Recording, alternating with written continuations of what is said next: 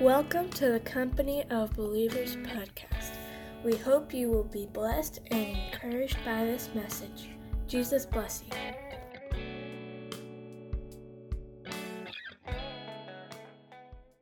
I really believe, y'all, if you're sitting at this table tonight, and it's an invitation to be a part of history. I don't need the house full tonight. I'm kind of glad this is what we're looking at, so we can all sit and look at each other in the face. If I can get you all to hear what I feel like God's saying tonight, we fixing to step into something that is pretty amazing. And I haven't preached since October. I got a lot to say, and it's not because of that. It's just what God has been speaking to me in these last days. Because I spent the last 3 months, once I got healed and could actually think, sitting in my chair and just talking to God and listening to God. And asking for Him to speak to me about what's coming for me, the families that God's given me to walk with, and how to lead and what He wants me to say. And I feel like He has. And I'm going to start in Hebrews 5. And this is probably going to make everybody in this house mad before I leave tonight. And I'm not leaving tonight, hopefully. I'm leaving tomorrow. You can't make me that mad. You ain't leaving tonight. You done drove your 7.5 hours today. But I'm going to tell you, I tell the brothers all the time wherever I go, so I'm a Berean.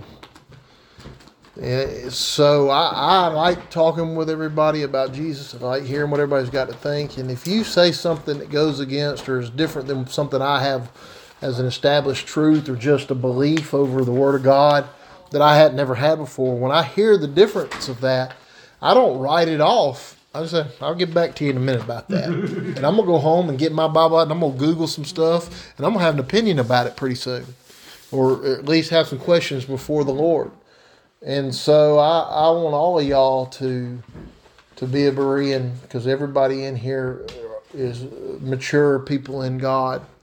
And so before you let madness take you over these things, go home and sit with God and get your Bible out and just see if it's not so. And being mature ain't got nothing to do with how old you are. It's got everything to do with the state of your hunger after Jesus. That has nothing to do with age. And I'm going to start in Hebrews and just read a verse or two in Hebrews chapter 5, and I'm going to jump to a couple places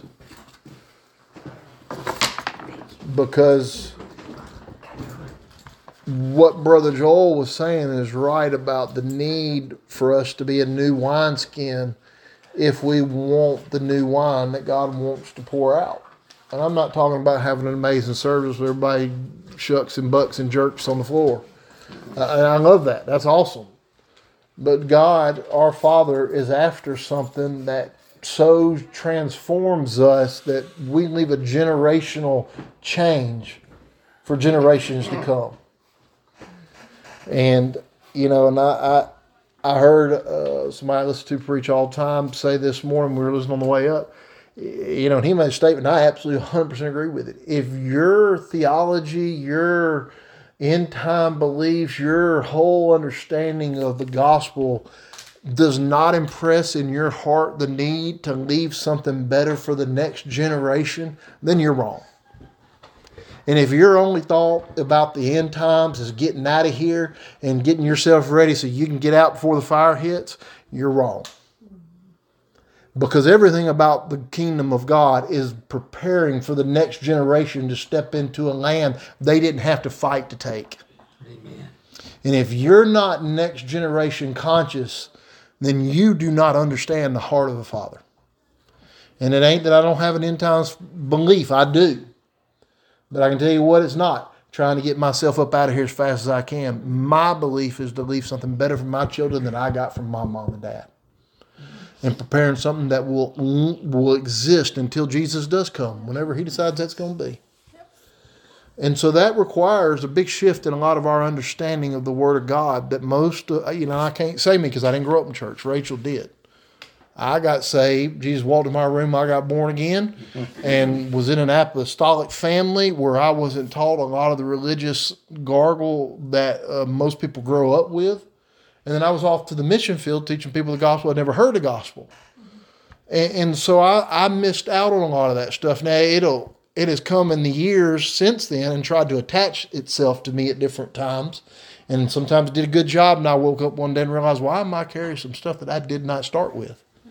Where did this come from? And I've had to shed that skin several times in my walk with Jesus. But what God wants from us right now is to have our minds transformed and renewed with the Word of God in a way that maybe we haven't experienced, even though we've read these verses and we've understood certain degrees of this truth. But until we do, we can't be a new wineskin. Being a new wineskin is not about going and locking yourself in a room and fasting for 40 days and reading 3,000 chapters of the Bible and praying 500 hours. That's not what he means. It means allowing him to completely define who you are according to what he says about you. And letting the kingdom of God be what he says it is in his scripture, not what grandma and grandpa told you as they took you to church, or not what the Sunday school teacher told you. And a lot of that stuff was right and good, and some of it was just garbage. And we need to allow the Holy Ghost to separate that from us and not curse it, because it is what was used to bring us to where we're standing today. So we got to be careful not to curse those places in their dysfunction, because it is the tool that God used greatly to bring us to where we're standing today, hungry for Jesus at all these different ages and wanting to know him. Because we'd be doing a lot of things on a Tuesday night instead of sitting at this table talking about the gospel.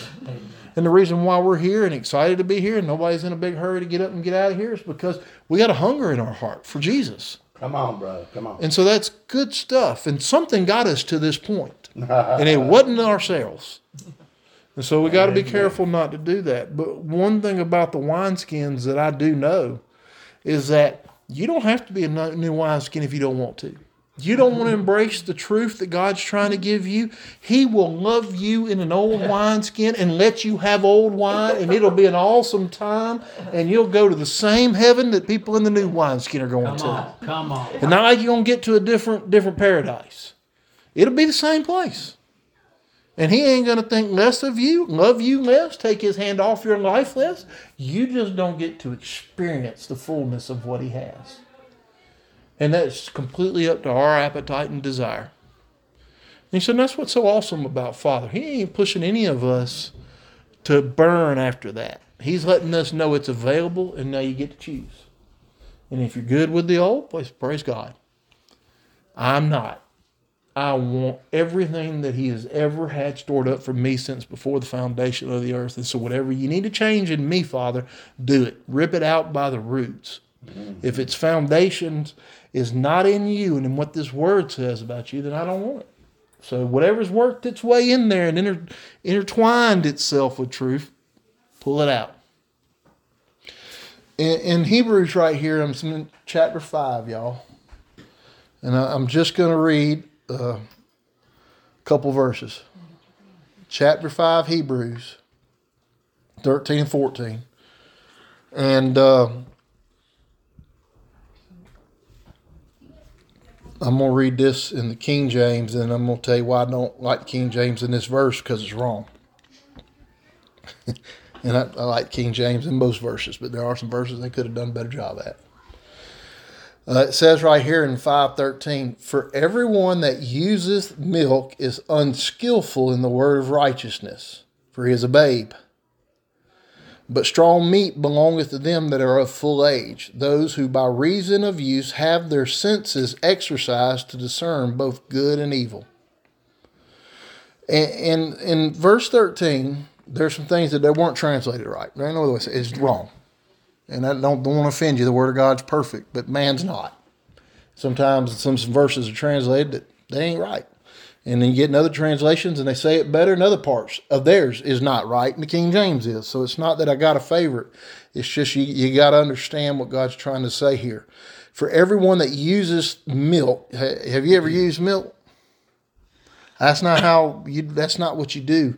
That word use right there, useth, means to partake or to drink milk. Drink or eat is what that word means. So everyone that partakes or eats or drinks milk is unskillful in the word of righteousness.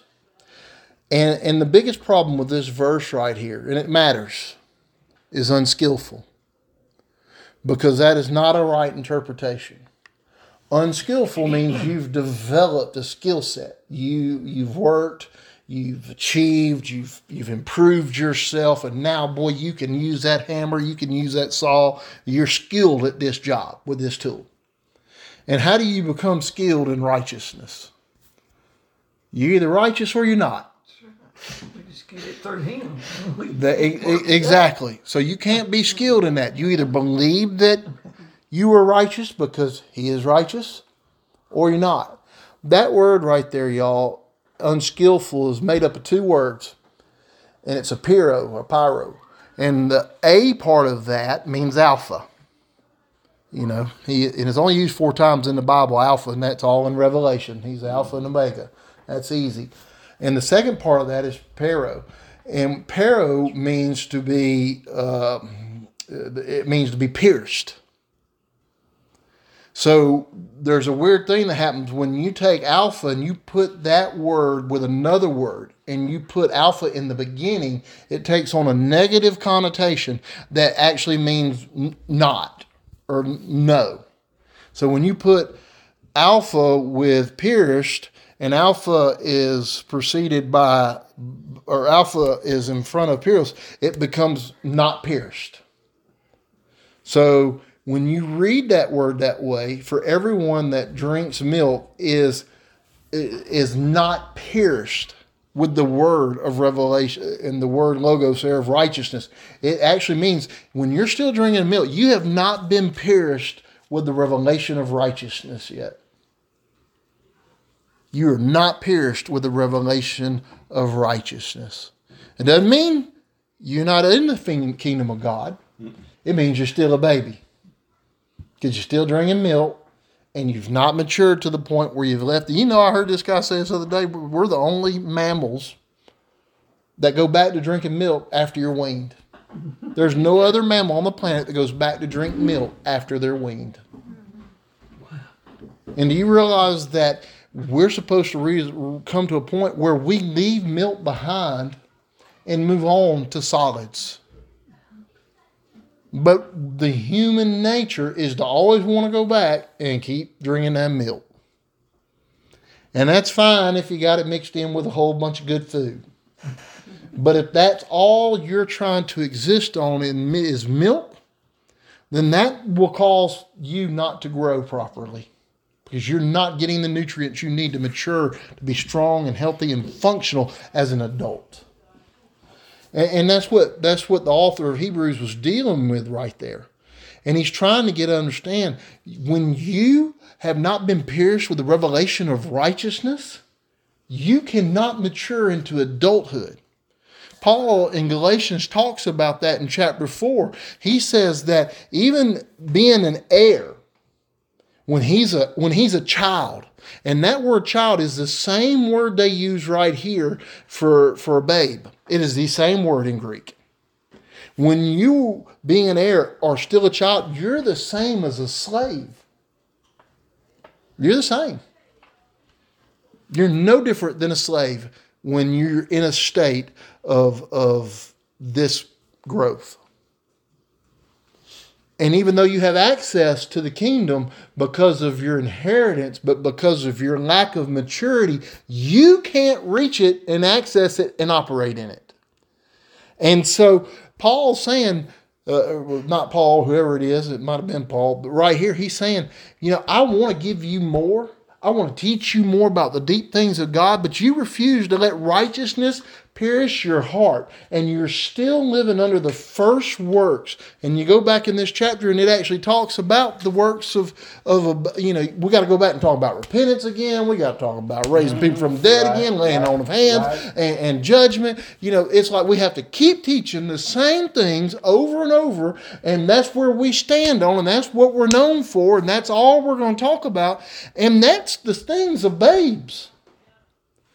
And the author's telling them, I want to give you things that are so much deeper, but you can't have it until you're pierced by the revelation of righteousness. Wow. And so this thing of righteousness, it is so crucial, and it is really, I think, one of the biggest things that hampers us from seeing the fullness of God. whether it's in healings, whether it's in deliverance from sin, whether it's in how to love each other, how to love ourselves, and how to actually be image bearers of Christ. I think it's the lack of the revelation of righteousness piercing our very being.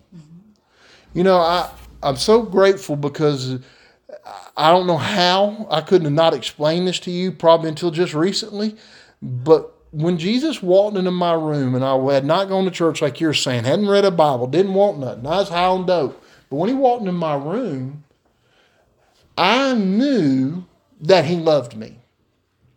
And as I was laying on that floor weeping over that love, I instantly knew that he wasn't there to punish me or to give me the wrath I deserved, that he was actually inviting me into himself to be one with him. And I didn't know how to explain any of that. I just knew it was as simple as Paul laying on the road in Damascus saw, is that I should be dead and he's not. So that means he must be here for a different reason. And I figured out pretty quick it was he wanted me and he wanted me to understand that. And the only response I knew to give him was much like Saul is, Lord, what do you want me to do? I'm yours. And as I was laying on that ground crying, I didn't understand anything about the Word of God. But what I did understand is that everything I did know before, I had to leave behind to have what he was offering me right then. Come on. I knew it was one or the other. I knew it couldn't be both. And as I laid on that floor and made the decision that I was tired of living dead, and I wanted this love and joy and peace that was overflowing my heart that I just couldn't even bear. It was so beyond my ability to comprehend. I made a decision and said yes. And when I got up off that floor, something in me said, Abba, Father, my Father.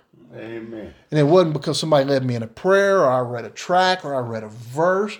I had an encounter with the living God. And when I surrendered and basically said in snot and tears, I'm yours, whatever you want, I'm done.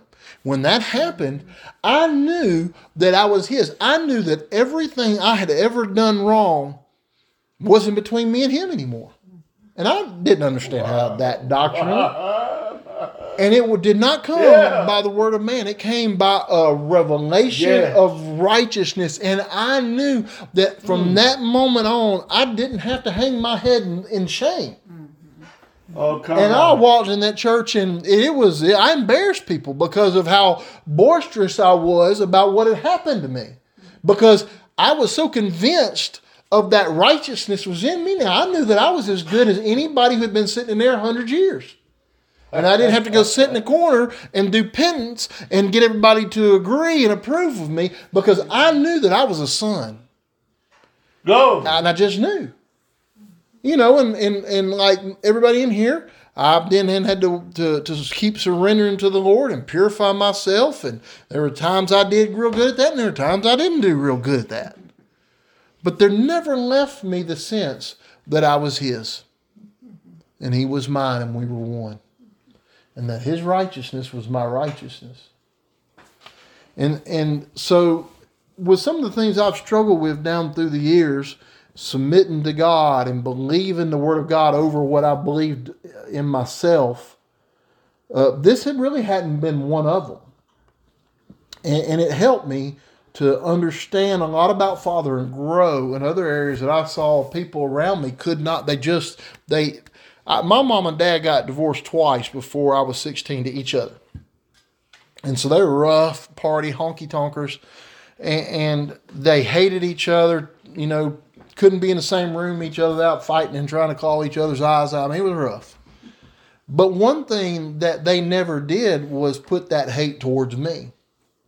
In their drunkenness and their drugging and all of that chaos, that was never imposed on me from them. I knew y'all are screwed up, but man, you do love me. And I was the favorite. I mean, I knew that. It was just, y'all are ruining my life by the way you hate each other. But I never doubted that they loved me to the maximum. And you know, and I didn't understand the value of that I would reap later because I just didn't have daddy issues. I had a lot of issues, but they weren't daddy issues. My daddy loved me.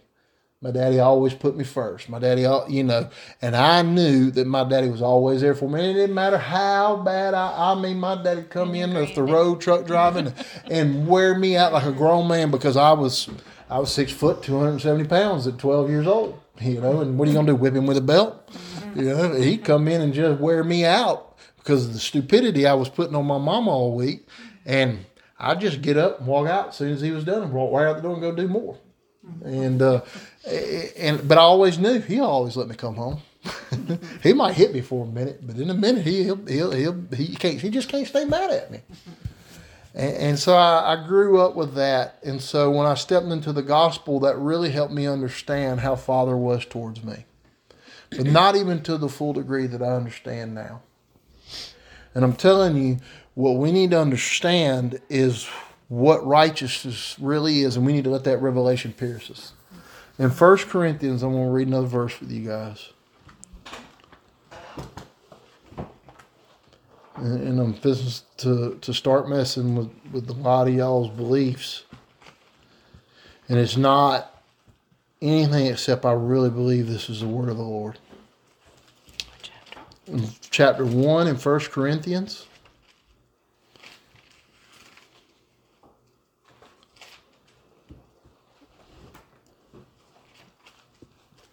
I'm going to start in verse 29, but in verse 27, I'll just read the very beginning of it. It says, "But God has chosen the foolish things of the world to put to shame the wise." And he says a lot more, but you get to 29, and he says that, he tells you why. That no flesh should glory in his presence. Everything that he wants glory for, he does not want it from our flesh. He wants it because he has worked himself in us and through us.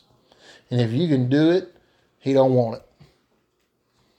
And in verse 30, listen to this. There's another place where they could have translated better. It says, "But of him," and it should be through him, "but of him you are in Christ Jesus, who became for us wisdom from God and righteousness." Now, and sanctification, and redemption.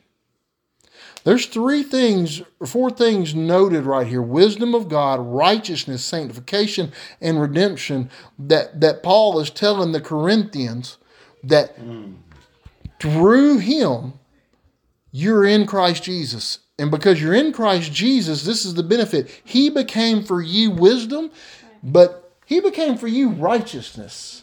Oh, yes, he did. He came for you sanctification. His sanctification is now my sanctification.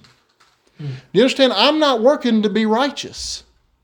The minute I said, "I am yours, Lord," the righteousness and the perfection that he walked in, it was imputed to me, and I'm righteous.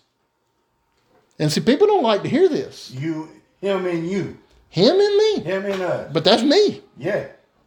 I am the righteousness of God in Christ Jesus, the Bible says. Yeah.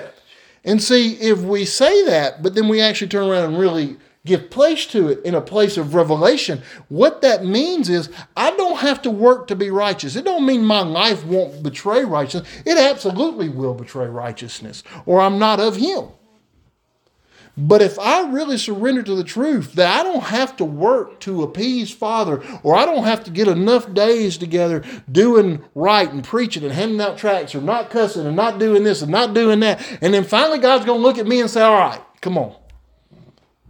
So that mentality right there is a religious mentality of works. That's a good word.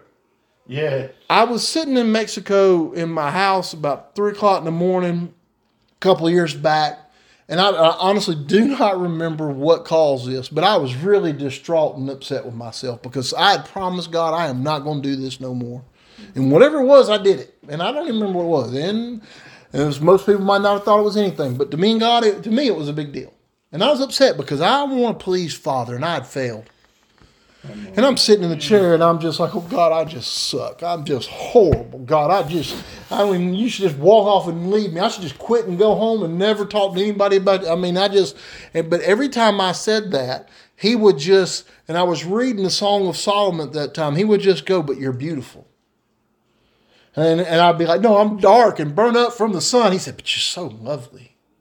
And I would say, but God, I'm horrible. I can't get it right. He said, but you're mine.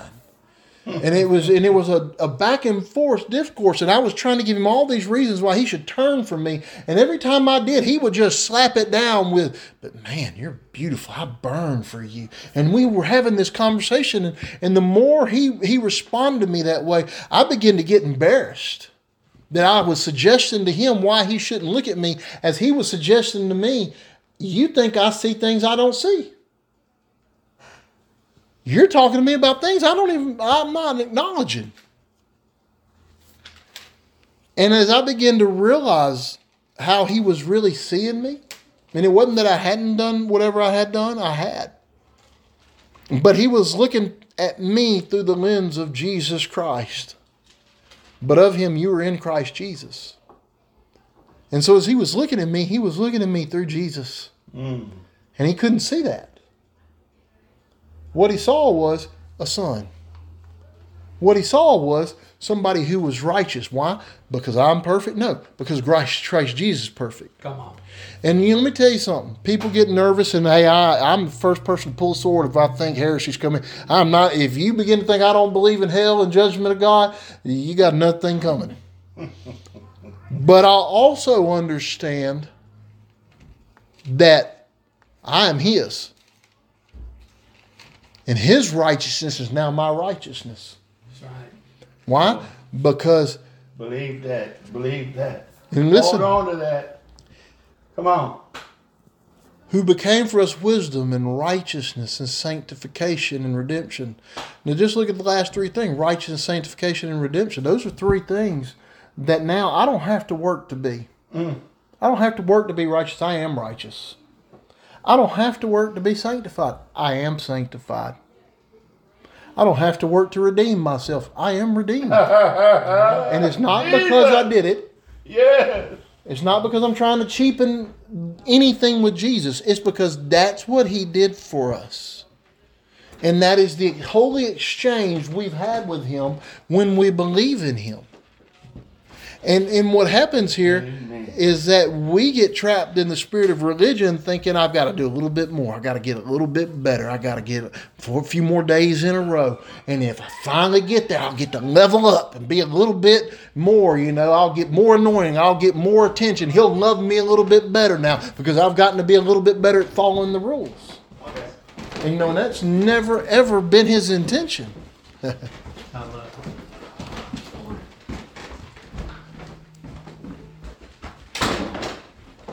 He became for us wisdom from God and righteousness and sanctification and redemption. That it is written, he who glories, let him glory in the Lord.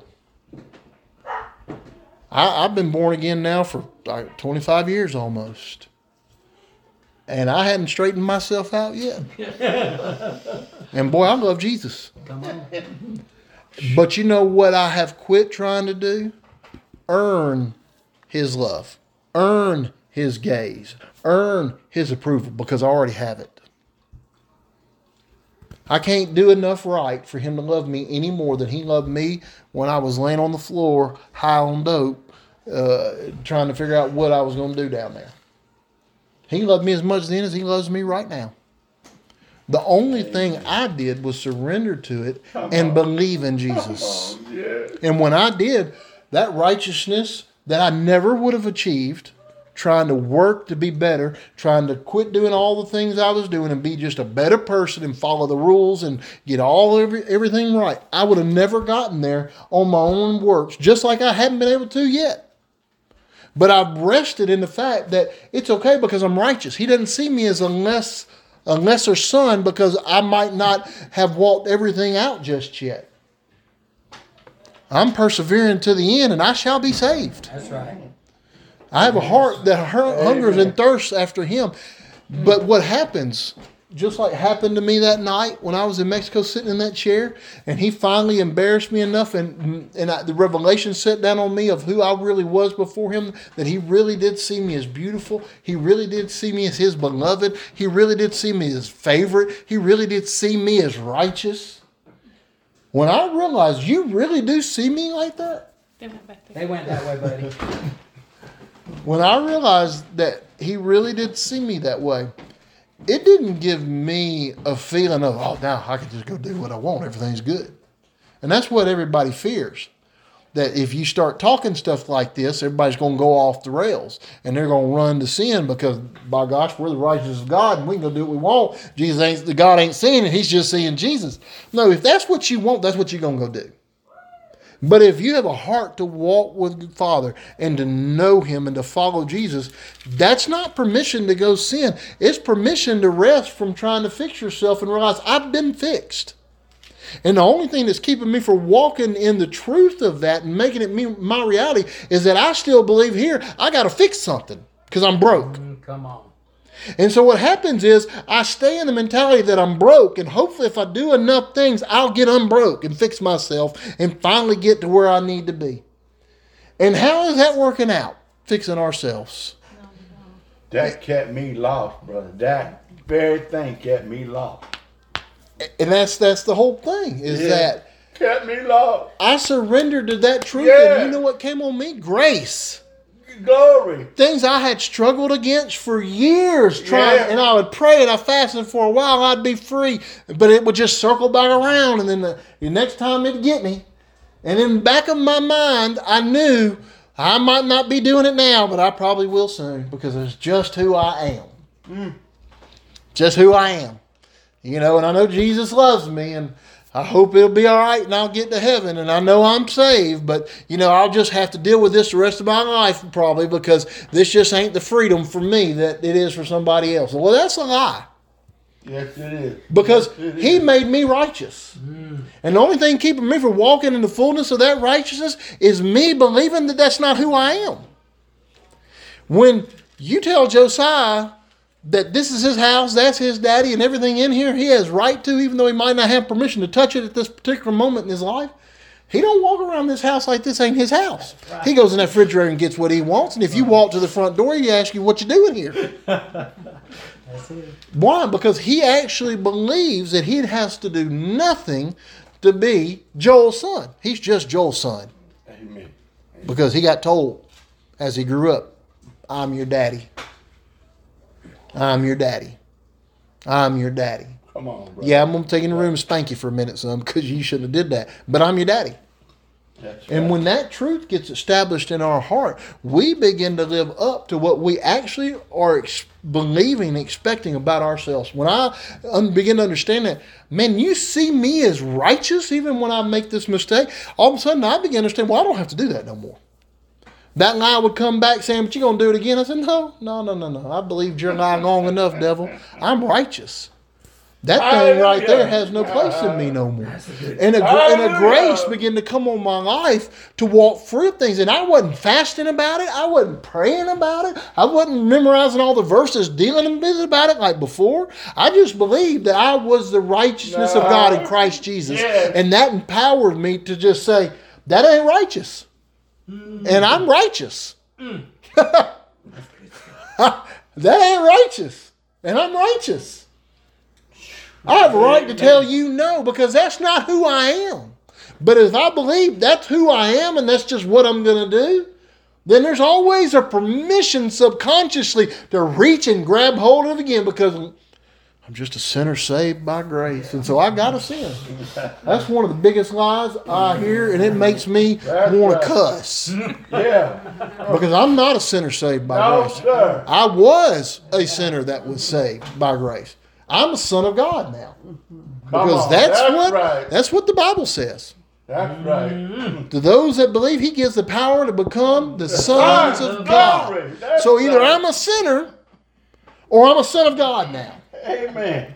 So we got to decide what we're going to believe. The slogans that are in the church, those religious demonic sayings that keep you in bondage, or we actually going to believe what Jesus said? Come on. I'm going with Jesus. He said demonic in the church. Did you That's hear what he that? said. That's what he said. Come on, bro. Do you understand this? That makes sense, doesn't it? I mean, if Jesus is telling you, you are a son of God because you believed in me into the story, there's no other requirement involved for you. What that means is I get up and I begin to say, I'm not a son. I'm not dark. I was darkness. But you know Now what? I'm light. I'm light. Come on. I don't even have to walk into the room and start preaching. I just got to put my hand on your chest. And it ain't because I'm super spiritual. It's because I believe I am light. I don't have to walk into a place and hand out tracts to get everybody to know about Jesus. You know what? I got to walk in there and just stand. If I walk into a Walmart or any place and I just sit there and stand long enough, somebody's going to bump up into me and they're going to want to know, hey, can I just hold your hand? I don't even know why. I can't tell you that. I don't know if anybody's ever seen so much more awesome to me that I'll be talking about that the rest of my life. Because what else matters? Right. It's if the witness of Jesus Christ coming out of you. That's right. Because either I'm light or I'm not. If I got to work to be light, how am I going to do that? It's either a surrender to what God says and letting that be the identity that we allow to declare itself over us, or we're still laboring to do something else to be a little bit more loved and a little bit more received. And see what happens, we go through these different things, like this comes on you. And I don't understand, God used me and this has happened to me. And you know, the danger of that is it's not that we all don't have to deal with that question when something like that happens. I mean, believe me, sister, I just had a kidney taken out. I was fine one day, and the next day I was dying because a kidney stone ruptured my kidney. I mean, I wasn't sick. I had this happen, and then all of a sudden my life changed. And you know, hey, I'm preaching, I'm praying, I'm doing everything I know to do that's right. And you know, that question comes to everybody, but that question is from hell. Because something's got to be decided. God's declaration about who I am still stands, regardless of the circumstances, or it never was true. What right do I have to drag Abba Father into the courtroom to judge if he still loves me or if I'm still loved by him after we've gone through this holy transaction where I gave him my sin and he gave me his righteousness? What right do we have to drag him back into that court right and say, but I don't understand, how can I do this and this? Because, and it's not that it makes you bad. Hey, I ask the same questions. Jesus? It's not that makes it wrong. We just can't let that sit down on us and have its way, because the end of that is to bring God into the courtroom and judge him. Are you still good because this is happening to me? Am I still good because this is happening to me? And that's not an appropriate question ever to ask Father again once we do this. Once we make this holy exchange and we give him our sin to him who knew no sin, and he gives us his righteousness. We don't have a right to bring him into the courtroom and question, have you changed? Do you see me differently now? Am I all of a sudden not good because I yelled at my husband yesterday? Or I kicked the dog? Or, you know, I said an ugly word? Or I watched something on TV? Or, do you not love me no more? Is this why I'm experiencing this? I mean, there are reasons why things happen to us. I don't know why that happened to me and I ain't got a kidney no more. I have no clue. It did. But what I decided through that process, when that thing tried to come on me and make me continuously have that question, but why, God? You know, I'm supposed to be doing this for you, and I'm supposed to be doing this for you, and I've been serving you, and all of a sudden, you know, there's this question of life. And what I decided was I'm not doing that no more. Because he has to be seen as good regardless of our circumstances. And I'd never try to belittle your suffering, because I've had a good bit of it myself here in the last few months. And pain is pain, hurt is hurt, and the attack that comes on us, intellectually, all that's real. And it should not be diminished, but we also can't allow that to produce questions or doubts in us that should be foregone conclusions for the rest of time. He is good, and I'm his beloved. Yes. That's right. That's right. Paul said, y'all accepted me here. I think it's in the Galatians, he's talking about The only reason I stopped here is because I was sick. That's right. And y'all received me in my sickness like I was Jesus Christ himself. That's right. You understand? God, I don't even know how to say it properly. But whatever was on Paul right then forced him to stop where he was at and probably lay down. And even in his laying down and suffering, he began to preach the gospel to those people in whatever form that was. And we have no idea. It might have been him laying on the floor telling somebody thank you and saying, you know, my God loves you as he's laying there dying or something. We don't know. But it was the thing that was imposed upon him that actually gave the gospel to those people. And so we don't know why. Just like Paul didn't bother to tell us why. I prayed 3 times to God to take this thorn out of my flesh. And he finally told me, just shut up. My grace is sufficient. That's right. My power is enough. So hush. You were a miracle somebody needed to see. And I hope that miracle's a long time running. But the thing is that we don't have a right to do that. We've got to surrender to these truths. Like I was saying, I was darkness, I'm light. I'm not in the light, I am in the light. But even more powerful for me to understand is that I am light. Because if I say I'm in the light, a lot of times that religious mind says, well, I got to go to church because I'm in the light. And that's where the light is, in the church building. So let me go in there and shine with all the other lights. And when we leave, I ain't in the light no more. And so there's a leaving of the responsibility of there with all the other lights. But when you understand I am light, that means everywhere I go, I just got to stand there and shine. And like Brother Joel's told me, darkness has to back up. It doesn't even have a choice no more. And see, if I actually believe that I am righteousness because he became my righteousness, then that means I'm never in wrong standing with God as long as I'm his son or daughter. And this is one of the best examples I can give y'all. Jesus receives these visitors from John the Baptist. And John, as great as he was wavering. And Jesus answers the messengers, he sends them home, and then he turns around to the crowd, who I imagine had a front seat to this conversation. I believe Jesus did it publicly, right there in front of the world. The great John the Baptist, who baptized the multitudes and called everybody vipers, and now he ain't even sure himself. And so Jesus dealt with it there publicly. Yes. And you know, and he y'all know, he says, assuredly, in verse 11, it says, assuredly, I say to you, that Jesus, I, the Son of God, say to you, among those born of women, there has not risen one greater than John the Baptist. Now, that's a powerful statement for the Son of God today. Come on. Because let's think about that. Now, we always think about us. No, he's talking about Abraham, the friend of God, the father of faith. He's talking about Noah, the righteous man that saved his family of 8 when the whole world perished. He's talking about Enoch, who walked 365 days with God and was no more. And we can all quote that list up to that moment of who he was talking about that's written in this book. Jesus said, not me, Jesus said, none of them were greater than John the Baptist. Are you kidding me? That guy was so dedicated that he went out into the woods and put animal skin on the bare minimum and ate bugs off the ground and honey out of a tree to keep alive. That's how much he thought about himself. And he lived for one thing, to stand up and declare and be the voice of the one crying out in the wilderness. And he did that like he didn't have any other reason for existing. And Jesus said there hadn't risen one better than him. But it's the next part.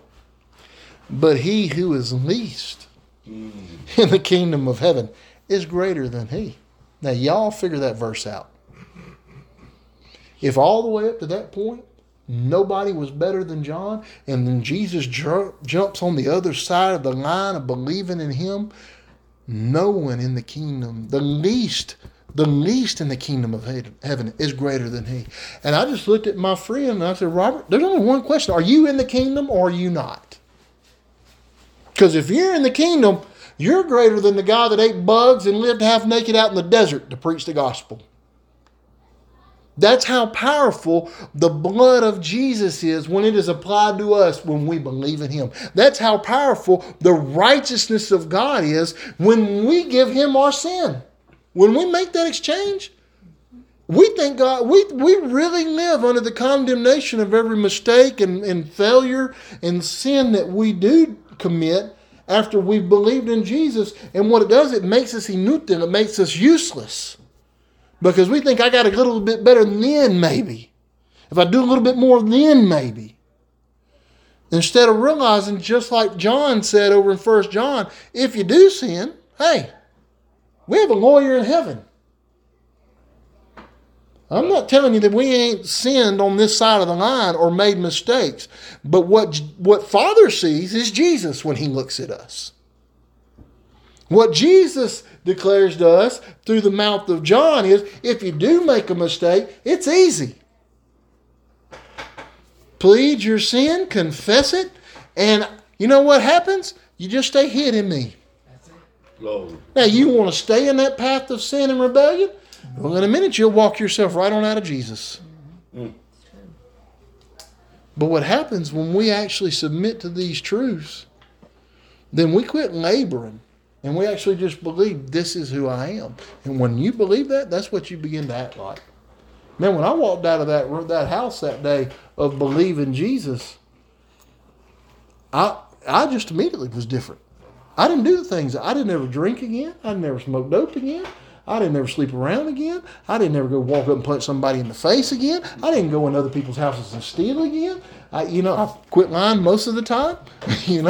There was some things that were so obvious that I had become a new person because I actually believed this is who I was. This is who I believed who I was. And so it's not that we walk in this level of perfection. And when the Bible talks about perfection, it's actually talking about a degree of maturity. It's not talking about being perfect in the sense of you never make another mistake while you're walking in this flesh. It just means you reach a place of maturity, just like the author of Hebrews was talking about, just like Paul's talking about in Galatians. The problem is most of us choose to stay in a place that we are children of God, but we stay in the position of babes. And we never actually step into the fullness of maturity and become who He says we are.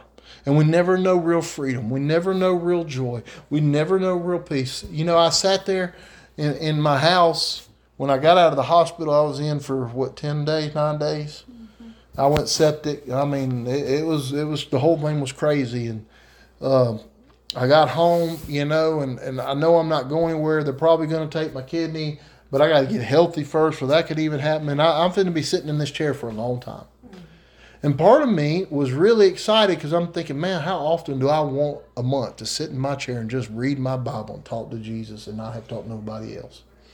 And I finally got it. But the problem was I was so under such shock from the sickness and the infirmity that hit my body, and then I was under the influence of all the drug pills and all that kind of stuff, that I was sitting in my chair, but I'd read chapter 2 of the Bible, and I couldn't even tell you what chapter it was. I'd try to pray, and I'd try to have a conversation with somebody come over and visit me, and that lasted about a minute, and I just couldn't even focus on them no more. And I basically, after about a few days, I realized this ain't happening.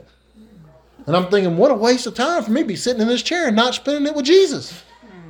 Because I was equating spending time with Jesus with me actively doing a work or pursuing Him that would bring His attention instead of just surrendering to the fact His attention's on me and never leaves. Whether I'm reading my Bible or not reading my Bible. Whether I'm saying His name and talking to Him like He's right here or not. His attention is fully focused on me because I am His beloved. And although I would tell you that I knew that, it wasn't a real revelation in my life until I realized I can't do this. So I'm going to sit in this chair and watch TV for a month. And it was really about a month before my mind came back on and I could actually begin to think and focus. Bye, y'all. Bye, guys. Bye, boys. Good night. Bye. And They live right here. They live Brother Gary, Yeah. yeah, they don't live far. They live up on 11. Go back. You need a more comfortable place to sit. No, Just right here. If you want to leave that, I'll catch up with you in the morning. Hi, Gary. It's good seeing you tonight. Brother Gary. No, you good. Well, I understand you got all these kids. Love y'all. Love you, too. brother, Thanks Gary. for bringing your boys. Seems like they have a good time. Yes, sir. Love you, sir.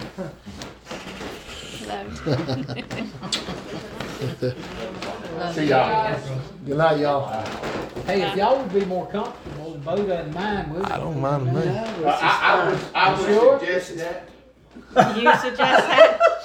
I would suggest that. I know how it He knows how it is. is. Let's get your foundation over there. And then the rest of you too. I will see you. Love you. Thank you. Good night. Yeah. Y'all want to move, we will. No, this is fine. This is fine.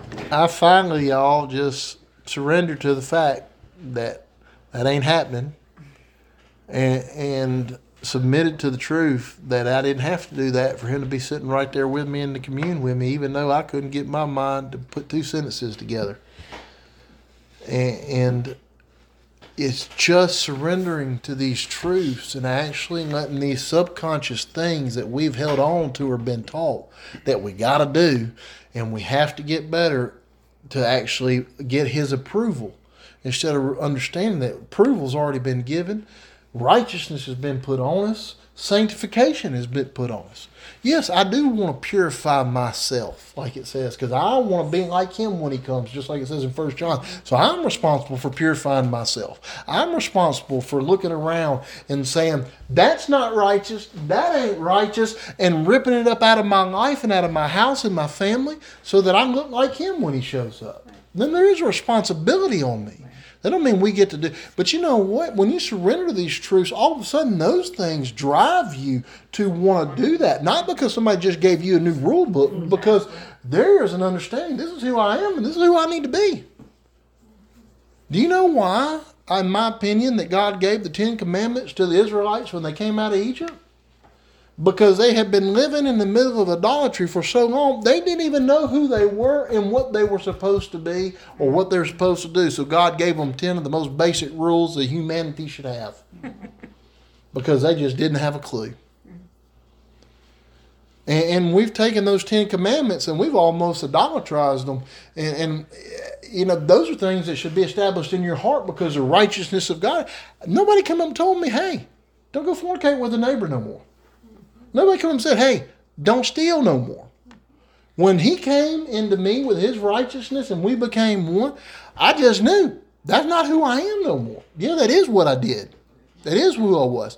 And you know what? That thing would circle back around in some of those different areas and try to get me to go right back into it and say that's who you. And there would be a moment where I'd have to decide, am I going to go after who I used to be when I walked in the ignorance and unbelief, or am I going to submit to who Jesus had told me I am? And he told me more about who I was when I was laying on that floor almost as much as he's ever told me by reading his Bible and his word. But together, they have clearly defined that he tells me who I am. And see, when we let these truths become the things that we stand on, every time the lie rears its head up, then we have the right to say, no, that's a lie.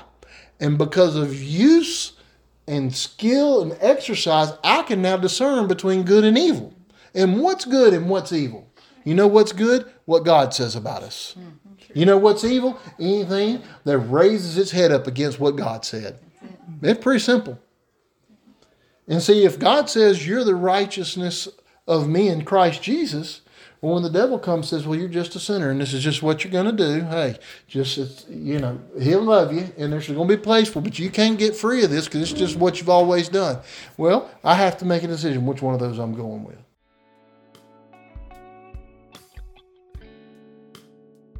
Thank you for listening to Company of Believers podcast. If you have been blessed by this message and would like to sow into this ministry, please go to www.companyofbelievers.com and select Give. Thank you for listening.